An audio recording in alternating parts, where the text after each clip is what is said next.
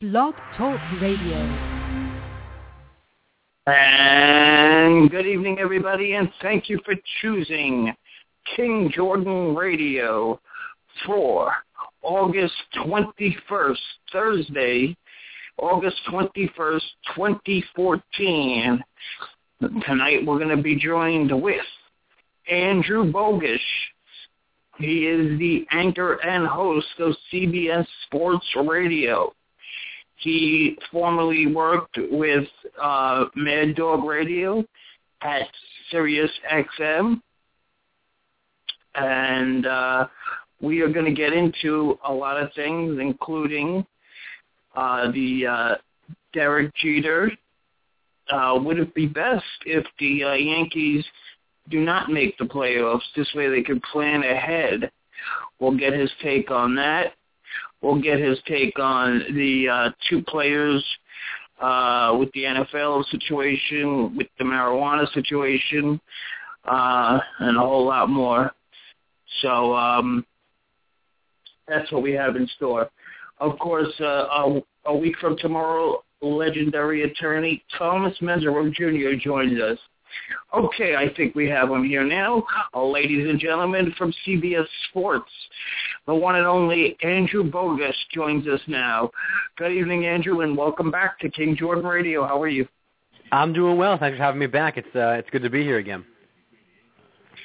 Absolutely, and a lot of things getting underway, such as football, baseball, NBA, a lot of the headlines in the sports world, not to be silenced this summer at all, right? No, I can't believe we're already at the end of August, and I feel like things haven't slowed down. Normally, like mid-July to the beginning of September can be a really slow time, nothing to talk about, nothing happens, but I feel like we've barely had any kind of break here. We just keep chugging through. Right, and it all started in July when LeBron James took his talents right back to Cleveland. What was your take on that? I was surprised. I thought he'd have one more contract somewhere, I assumed in Miami, before going back to Cleveland. It seemed like he was headed back there at some point. I just think it was still 2 or 3 years down the road. But I see the reasons why you'd want to leave Miami. I think Dwayne Wade. It's now obvious that he can't be Dwayne Wade. He's no longer a legit kind of number 2 player. Chris Bosh is a nice complementary player, but the rest of that roster is broken, and for the three of them to have stayed there, it would have been really hard to build around them. So he pulls the ripcord now, goes back to Cleveland. They get Kevin Love. They had all these veteran guys as well, and they're a very, very good team. There's no doubt about that with him in the middle of it. But, I want to see what the Bulls are with Derrick Rose, how healthy he is, how far back he comes now. Because if he's Derrick Rose again, Chicago might be better than Cleveland this season. No question. You go back to the year when Derrick Rose won the MVP. They won, 50-plus games that year, and he was the MVP, the coach of the year.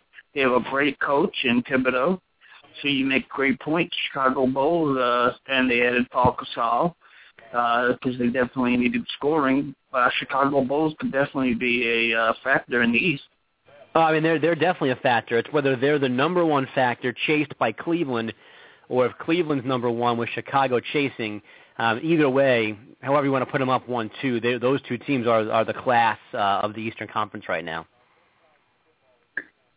Now, where do you see with the Eastern Conference? It looks like besides Cleveland and Chicago, it's going to be a scramble there. Like, you got Washington, you got the Knicks, you got the Nets. Where do you see teams like that? Do you give them a fighting chance? Well, I like Washington a lot. I think they're legit. I think John Wall, Bradley Beal, that's a heck of a tandem in the backcourt. I like the addition of Paul Pierce, a veteran guy, to kind of teach them how to be winners, something they tried to do with some extent, or some success, I should say, in Brooklyn this past year. With the Paul George injury, Washington might be the third best team in the East. They're right there with Toronto. The Knicks, to me, are still not there. Brooklyn takes a step back with Pierce leaving. Although I think they do upgrade head coaching-wise, Jason Kidd out and Lionel Hollins in. But the East still is going to be the far inferior conference when we get to the start of this new season. It'd be a little bit different if Paul George is healthy. You had Indiana as a third legit team at the top of the conference, but without him there, the Pacers just not that good. So I think, again, we'll get to next year talking a lot about how much better the West is than the East. And not only did they lose Paul George, they lost Lance Stevenson, who went to the Hornets. Yeah, and you know what? Let's not forget about the Hornets, because now they're not in the class of Chicago and probably even Indiana, still in Miami, but they've that's an interesting roster and a good coach. Made the playoffs a year ago. Stevenson certainly makes them better. They've got a chance, Washington, like I said, too, to be kind of the next wave of good teams in the East, maybe 2 seasons from now. There was a lot of controversy with this Paul George injury that will likely end his year for him, that the NBA, they should even do this, the NBA players. What's your take on the whole USA basketball situation? Yeah, it's a really tough spot because there's no real gain for the players in this. There's no monetary, give back. They don't get anything from FIBA. The NBA doesn't get anything from FIBA out of this. I mean, this is kind of a one-sided thing for international basketball.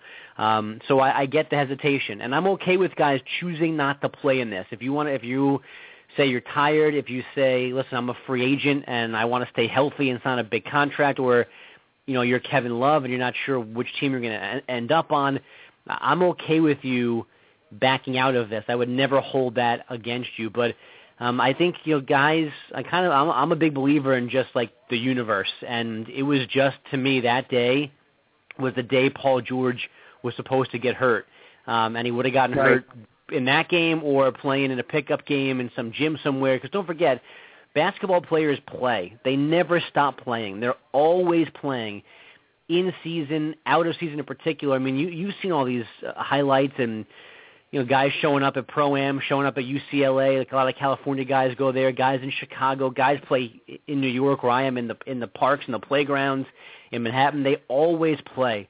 So there's always the risk of turning an ankle, tearing up a knee. And George's injury is so unique and so rare. I don't think that you can, be that scared of it that you change an entire process and take away the ability for guys who want to do it to play for their country. And, of course, nobody could replace that 92 squad, which had Jordan, Magic. What a team. Yeah. Did you see the documentary on that? You know what? I have it on the DVR, but I have not watched it yet somehow. It's a good one. Very interesting about the Isaiah Thomas beef with Michael Jordan, and John Stockton took his place. But I wanted to ask you also about the Derek Jeter and the MLB, Major League Baseball.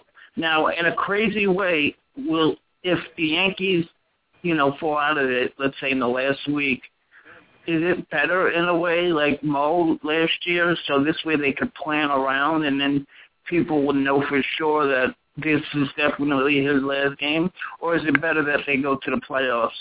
Well, I think, I guess from like a straight planning thing and like having confidence and knowing that you saw his last game, it helps. But as much as it pains me to be nice to the Yankees and Derek Jeter, I mean, you want Derek Jeter to be in the postseason one last time as it goes out the door, which I don't think is going to happen. They've made some moves that have really paid off for them. I mean, Brendan McCarthy was tremendous this afternoon, an absolute gem against Houston, but that win avoided a sweep against the lowly Astros. I don't think they're good enough. And I know what the standings say. I know that they are, firmly within striking distance of a wild card, but I just don't think that they're good enough, and I don't think the teams ahead of them are going to give them enough room, coming back to the pack to give them a chance here. So I think you're going to get the scenario where it's definitely going to be Jeter's last games, and you're going to know for sure the last time he walks off the field in the Bronx. Right, and last year you had that with Mariano, and they were able to have that little moment there for Yankee fans. Yeah, I mean, they're no matter what, they're going to do something for Jeter that in the last regular season game, but then you would have had the possibility of a playoff game, obviously, back in the Bronx, so it just will not be that possibility this time around. Right, and you had, Mariano, though, they were able to plan, and that special moment where they were getting blown out, I believe, by the Rays. Jeter comes out there, and Pettit also got to say goodbye, but he didn't announce it. Are you a fan of announcing it in right before the season starts to get all this, or you like the way Pettit did it? I think the way I would do it if I was in this situation is I would know what I was doing. I would know going into the year that this was my last year, but I don't think I'd tell anybody. I don't think I'd want to have to go through all of the goodbye stuff. I'd be worried about my teammates having to answer questions about my career ending and all that kind of stuff. I'd just be afraid of being a nuisance. So I think I would do it differently. But I don't think it's wrong the way Jeter did it, the way Rivera did it. I don't think there's a right answer here. There's just what I would do and what I wouldn't do. And I think I would have kept it quiet. And then when the last game was over, said, "Guys, that's it. That was my last game. I'll see you whenever." So just to me, that's the safer way to go. That's the quieter way to go out and avoid any kind of disruption. Now, I don't think the Yankees have struggled this year because they're overwhelmed by Jeter questions or they're sad that Jeter's leaving, and they're just not a good baseball team that has suffered one too many injuries, especially in the pitching side of things. So, again, there's no blame here for Jeter. I don't think it's affected anything the way they've played this year. It's just not the way I would have wanted to do it if I was him. Do you think he's a first ballot Hall of Famer? I mean, that never really happened to everybody. Well, he should be a first ballot Hall of Famer. That's guaranteed. What he also should be is unanimous, which is what's never happened before, which is pretty ridiculous. And there's small slivers of legitimate arguments for not voting somebody in. But to me, they die pretty quickly. They get defeated pretty quickly, and there's not a reason not to vote for Derek Jeter. Just like there's not a reason not to vote for Mariano Rivera the year before, and there wasn't a reason not to vote for Greg Maddux this year. I'm sorry that other guys in the past who were historically amazing players, they weren't unanimous. That doesn't mean that no one ever should be unanimous. Jeter should be unanimous. Rivera should be unanimous. There isn't a reason to keep them out. Even if you want to get on your soapbox and just normally abstain from voting or vote for nobody because of your PED stance, put that aside for that year and put Rivera in and put Jeter in at 100%. Yeah, absolutely, no question. This was a big trade season in terms of a lot of trade going down. What trade did you think was the most significant and will pay dividends? I guess the obvious one is the A's and the Red Sox. I mean, that's the one that's got my attention most, because what's happened in these first 3 weeks is kind of what my fear was for the A's. I understand the desire to add Lester after Zamarja. It gives you a little more protection because Kazmir and Sonny Gray, you can't really know for sure just how many innings and pitches they have in them this year. So you get Lester as a phenomenal pitcher, great in the postseason, gives you a lot of security and a huge boost in that regard. But Cespedes was, to me, the brand name in that offense. I know his numbers were not the best, but he was the guy that scared me the most. He was the guy that I didn't want to let beat me. And now he's not there. And for 3 weeks, they really haven't hit, and they're 4-11 since the trade. Maybe this is just a coincidence, or maybe their lineup is different now because he's not there to affect everybody around him. And again, I still would do the trade. I understand it. But I wonder what we say about this trade if the A's are out early in the postseason because they lost a bunch of 2-1 games because while they got good pitching, they didn't have enough hitting to get over the hump. Yeah, and the other trade that a lot of people were talking about was the Tampa Bay trade, as they traded Price to Detroit, and they played today, actually, and they lost 1-0 in a great pitcher's duel, I guess, and Price lost. But a feeling around sports people that Tampa didn't get back enough, and they did have him signed for next year. What's your take? Yeah, I would agree. It's certainly an incomplete answer right now because two of the guys who they got in the deal aren't in the majors, Nick Franklin, an infielder, and then I'm blanking on the young shortstop's name. If both of them turn into something on top of Drew Smyly, the trade's different. But right now, at face value, this doesn't seem like a lot for a phenomenal pitcher who is having a phenomenal year and who you now have for 2 postseasons. The Tigers are going to make the postseason, you would think, this year, and will certainly be in the conversation for a spot next year. And they've got David Price for both of those runs. And, they gave up Smyly and an 18-year-old shortstop who's far away from the major leagues and impossible to know what he's going to be in 4 or 5 years. So it's a great trade for Detroit. It's a major gamble for Tampa Bay.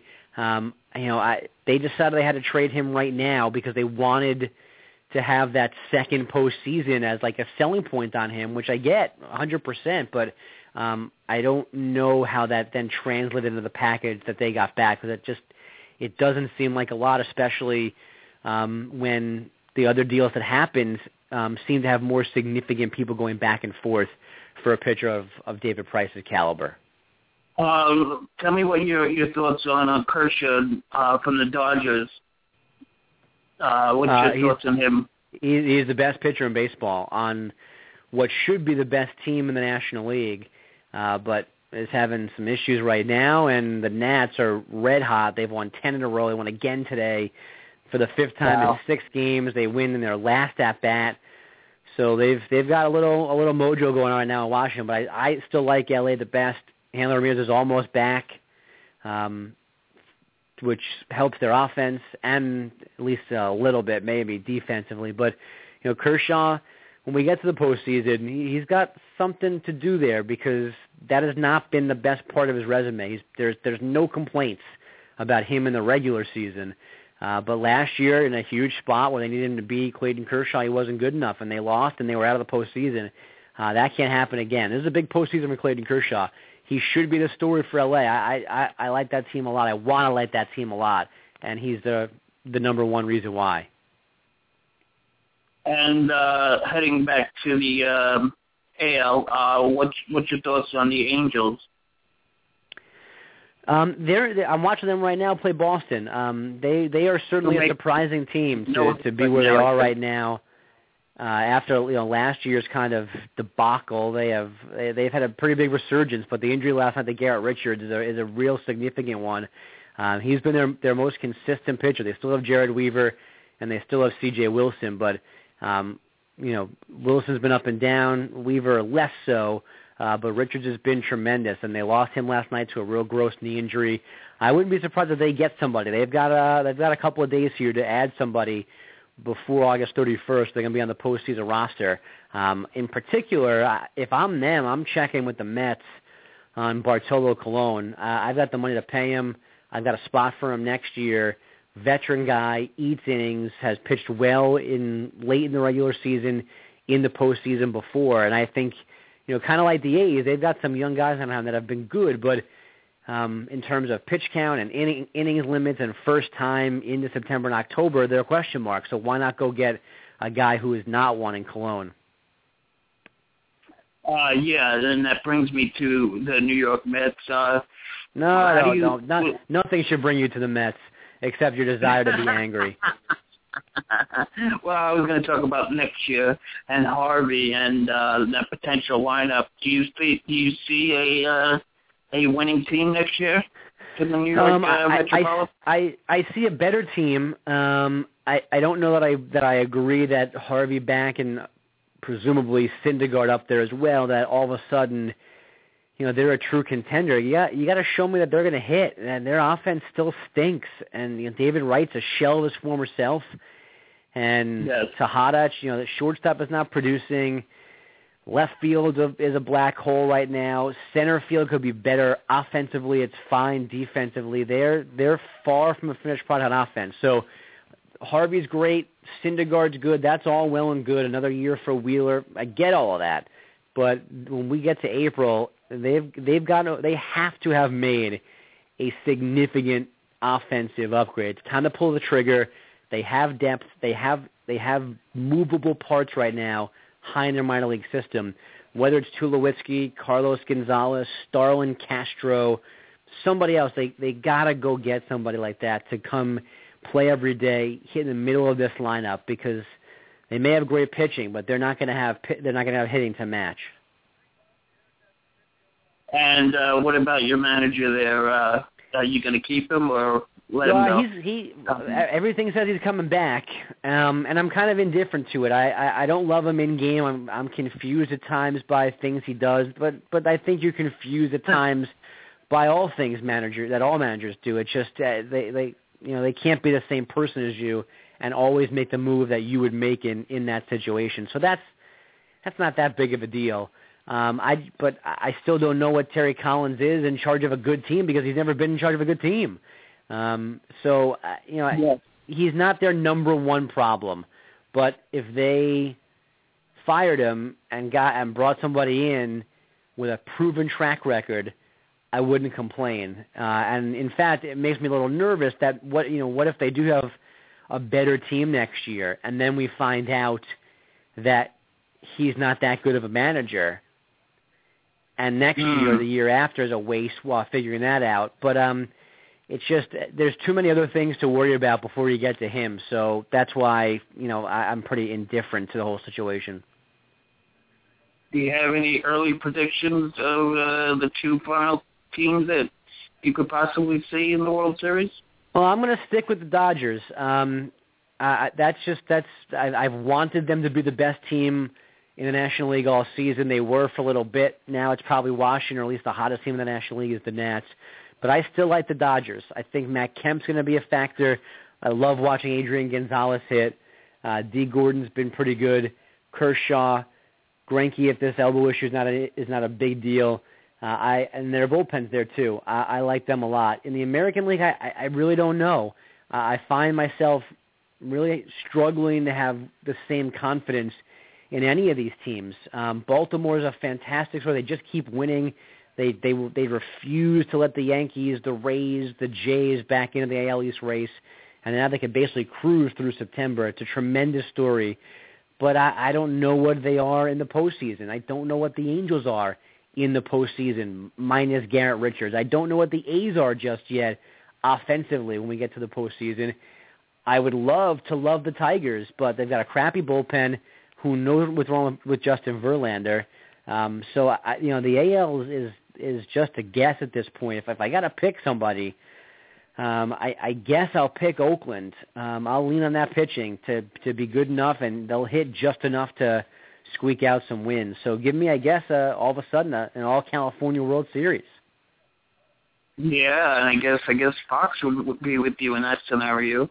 I mean, obviously they would take the Yankees, but I don't think that's going to happen. But out of those, they'll take L.A. and I guess they'll take Oakland, San Francisco as a combined market. That's not a bad one. Absolutely. As we go closer to the NFL, talk about the Jets and the Geno Smith and Mike Vick situation. Who should be starting, in your opinion? Well, Geno should be starting. I don't see the need to waste time with Michael Vick unless Geno's just not ready to play. And if that's the case, then that's a shame, and that's disappointing. Or he's just that badly outplayed by Vic. But this should be Geno's team. And Vic's doing, I think Vic's handled this very, very well. And Geno has too. It should be him. He's the guy with the upside. He's the guy with the unknown potential. I know what Michael Vick is. He's going to make a couple plays per game with his feet, make a couple of good throws, make a couple of stupid throws, and you have to hope that when he runs, he doesn't get smoked by somebody and hurt his shoulder, hurt a wrist, hurt his head, whatever. Geno should be the guy. Even if there's some struggles, let him continue to learn on the fly because that's a good defense, I think, even with the cornerback injuries. And then with Decker and the young tenant tomorrow, they're better. And Chris Johnson running, they're better on offense. And I think, I want to roll with the potential of what Geno Smith might be. So if this somehow is in Geno Smith under center, for that to me is a setback for the Jets. Okay, we do have a phone call. Let's go to Brooklyn. It's Stuart. Stuart, you're on with Andrew. Hey, King Jordan, Andrew. How's it going? What's up, Stuart? Okay. I just want to talk some Giants football. My prediction is I think they're going to go 11-5. I know the NFC East is not that strong, but in terms with all the moves they made during the off season, I mean, it looks good on paper, and now it just has to all produce on the field. Andrew, my only thing that concerns me the most is the red zone offense. Since Plaxico Burress left, they don't have that big threat. And yep. Last year, every time they got into the red zone, it was like 3 and out, and it would be just lucky enough to get a field goal out of it. And also in terms of Eli Manning, when he throws that ball so high to his shorter wide receivers, and now with McAdoo, I'm just really hoping that this new system solves our problem. Yeah, and it hasn't, though, so far in the preseason. I mean, they've been a disaster on offense, which has me really worried. I don't see this being an 11-win team. I like a lot of the things they did. I'm with you this offseason, but adding it together, there's so many changes. I mean, it's almost a completely different team, so it's kind of hard to predict what they're going to be. But if the preseason is an actual indicator of what they are, they're not a good team. And this is, like you said, it's not a good division. Philly, to me, has the ability to win 12 games. If they do that, they could roll this division. Dallas is terrible on defense. Washington's shaky. The Giants are shaky. I see a lot of 7-9, 8-8 teams in the mix there in the NFC. If the Giants somehow get to 11 games, that'll be one of the stories of this NFL season. I don't think they're good enough, and I think that this is going to be. I'm starting to think that this is the kind of the threshold year where they're just okay, and that's it for Coughlin, and they start to figure out what life after Eli is going to be because, it's past 30. He's had some okay years now. I think there's no more living off the 2 Super Bowls. If they're not better, if they're not drastically better, they've got to make some real changes after this coming season. Yeah, but Andrew, I agree that they're not going to be like worse than last year, but I think it'll be a little bit better. But what I'm also another thing that I'm concerned about is the offensive line. I know it's shaky. As far as I know, Pugh and Schwartz are set, and if they're not going to score 28 points per game, that's you're going to have a lot of pressure on that pass rush, and that's what they're going to have to do with JPP, Moore, and Hinkins are going to have to step up.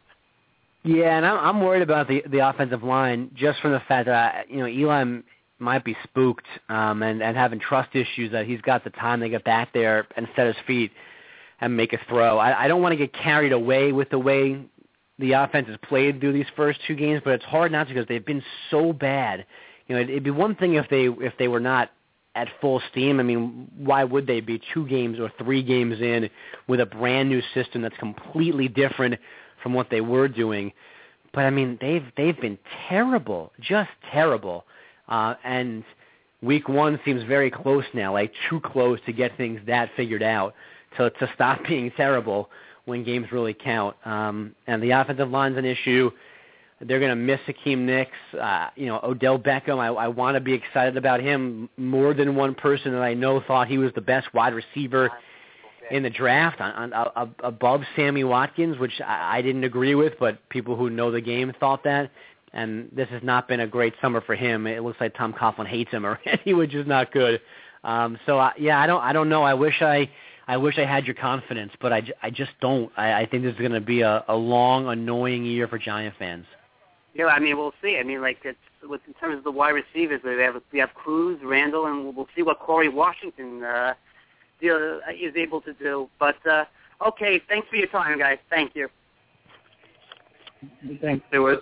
And what is before we let you go, your take on the two players with the marijuana situation playing now? Actually, Mike and Mike I heard earlier. They were talking about it. Mike Greenberg in particular said words to the effect that he shouldn't be banned. There should be no suspension for marijuana. What's your take?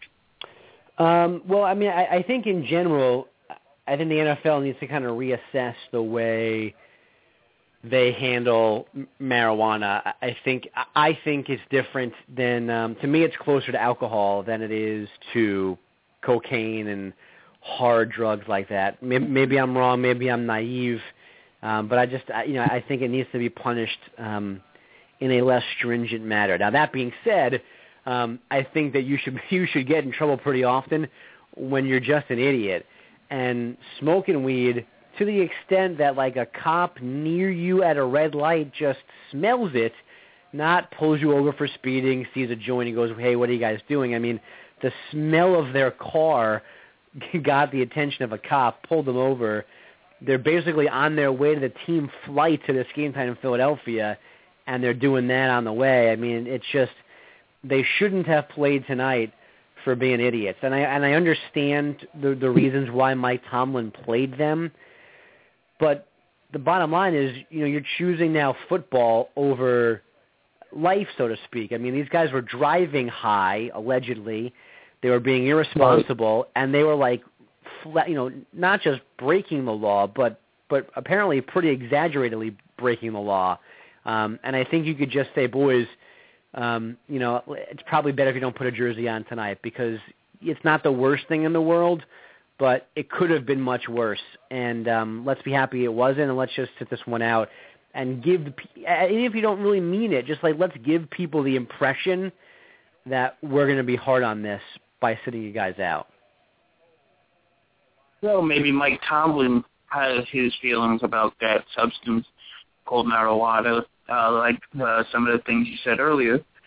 But could go either way. I think Mike Tomlin just wants to. I think Mike Tomlin just wants to make football decisions. I think that he wanted to play this game tonight at full speed and at full strength, so he can make roster decisions for the coming season. That's basically what he said. I think it's that simple. I don't like the reasoning. Okay, where can the fans hear you these days? And the John Feinstein Show is Monday through Friday, 9 to noon Eastern, and in most places you can go to CBSSportsRadio.com and find an affiliate nearest to you, or listen live wherever on that website or the Radio.com app for smartphones. It's on the app, right? Everything, okay. So yep. Basically all these things are on apps now, so that's cool. So exactly. Definitely, we will definitely fans check Andrew out 9 a.m. to noon the weekdays, Monday through Friday on the John Feinstein Show. Thank you so much, Andrew, for joining us tonight. Thank you. I'll talk to you soon.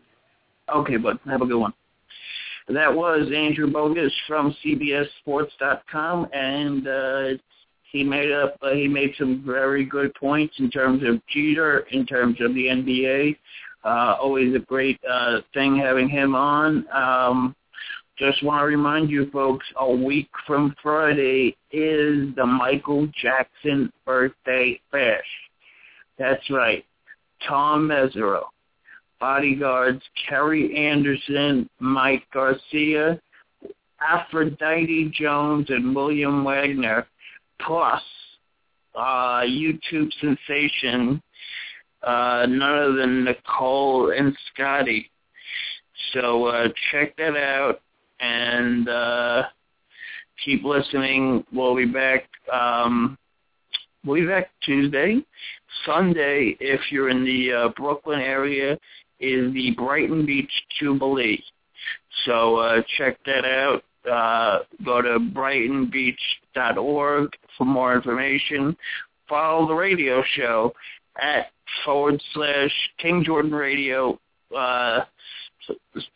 Facebook.com/KingJordanRadio. We're on Twitter at Mr. King Jordan. At Mr. King Jordan, we're the group page, King Jordan Info and Guests. Just press the invite button, invite yourself, and we will put you right in there. Thanks to all the callers and listeners that make this show possible. If you also missed Joey Jackson yesterday, a phenomenal show yesterday where we get in deep with Joey Jackson, who hosts his own show now, HLN Now, from 3 to 5. Take a listen to the archive of that. It's a wonderful show. And then we have the privilege, we are the only podcast that has Joey Jackson. He does not do any others but KingJordanRadio. So we are very happy about that. And but all roads lead to a week from tomorrow, and that would be the Michael Jackson birthday. So and that'll be a 3-hour spectacular. Ladies and gentlemen, that'll do it for now. Let's see if I can leave you with something here. Can I leave you with something here? I don't have anything warmed up, do I? I should have had this prepared. Well, here's a little clip of what you'll hear on Michael Jackson tribute birthday bash. And then we'll speak to you Tuesday and then Friday. Tuesday for wrestling and then Friday. Here's a little piece of what you'll hear on the Friday show. Take care, wrestling fans, sports fans, WWE fans, and world news fans. Well, it's been days of clashes between officers in riot gear and angry protesters. Okay, this is Geraldo. Now, the ace criminal defense attorney who represented Michael Jackson the first time around in 1993 on charges that were hauntingly similar. Howard Weitzman joins us from Los Angeles. Howard, are they not? First of all, welcome. Nice to see you again. Thank you, Geraldo. Okay, so did you have a sense of deja vu when you heard of the arrest, the complaint this time around? Well, I did. Remember the last time there was no arrest, there was no complaint, there was a civil suit filed. So it was a bit different, but we dealt with the same district attorney, Tom Sneddon, appropriately nicknamed Mad Dog, by the way.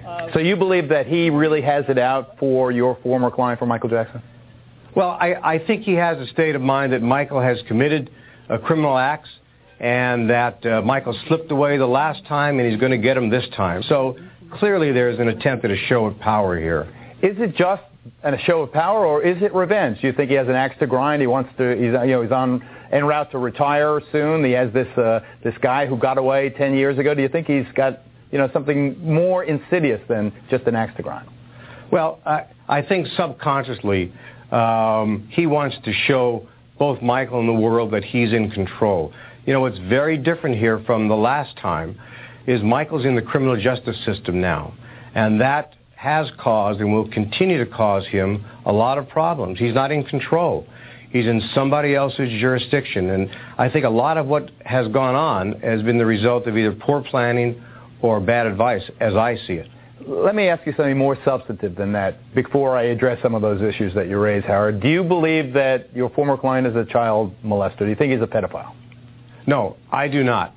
But the bottom line, I wasn't there in 1993. I wasn't there in 2003. I don't know what happened. But I choose to believe he's not a pedophile. I choose to believe he has not molested children. And I hope I'm right. Then why did he pay all that money to evade the charges last time around? Well, you're talking to someone who didn't agree with what ultimately happened. You have a team. The client makes the decision for whatever reason, sometimes just to avoid having to go through the risk of a trial, because it's always a risk when you're in the criminal justice system. I wish it hadn't happened. I said that back then, and I say it today. But that's history, and now he's got